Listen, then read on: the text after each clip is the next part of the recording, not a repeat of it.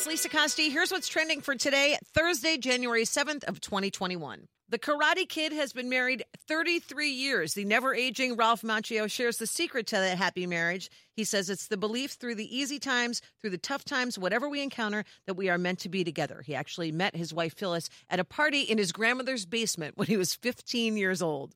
It's a pivot for the Grammys this year. The event was supposed to happen at the Staples Center on the 31st of this month. You can guess why it's been postponed. It will now happen Sunday, March 14th. Daily Show host Trevor Noah will be the host. And parents everywhere are rejoicing because the bald cartoon character that was the least favorite among them, Caillou, has been canceled. Among the tweets rejoicing, quote, his reign of terror is over, and he was a bootleg Charlie Brown anyway.